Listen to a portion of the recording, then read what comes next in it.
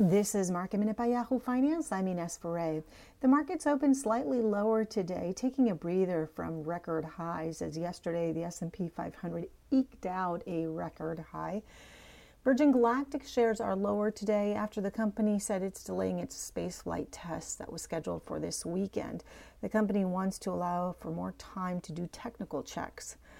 Disney is in the green today after blowing away subscriber expectations, reporting a huge surge for Disney Plus.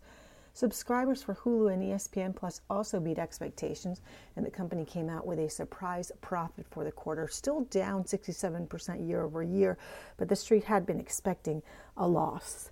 For more Market Minute news, make sure to head to yahoofinance.com.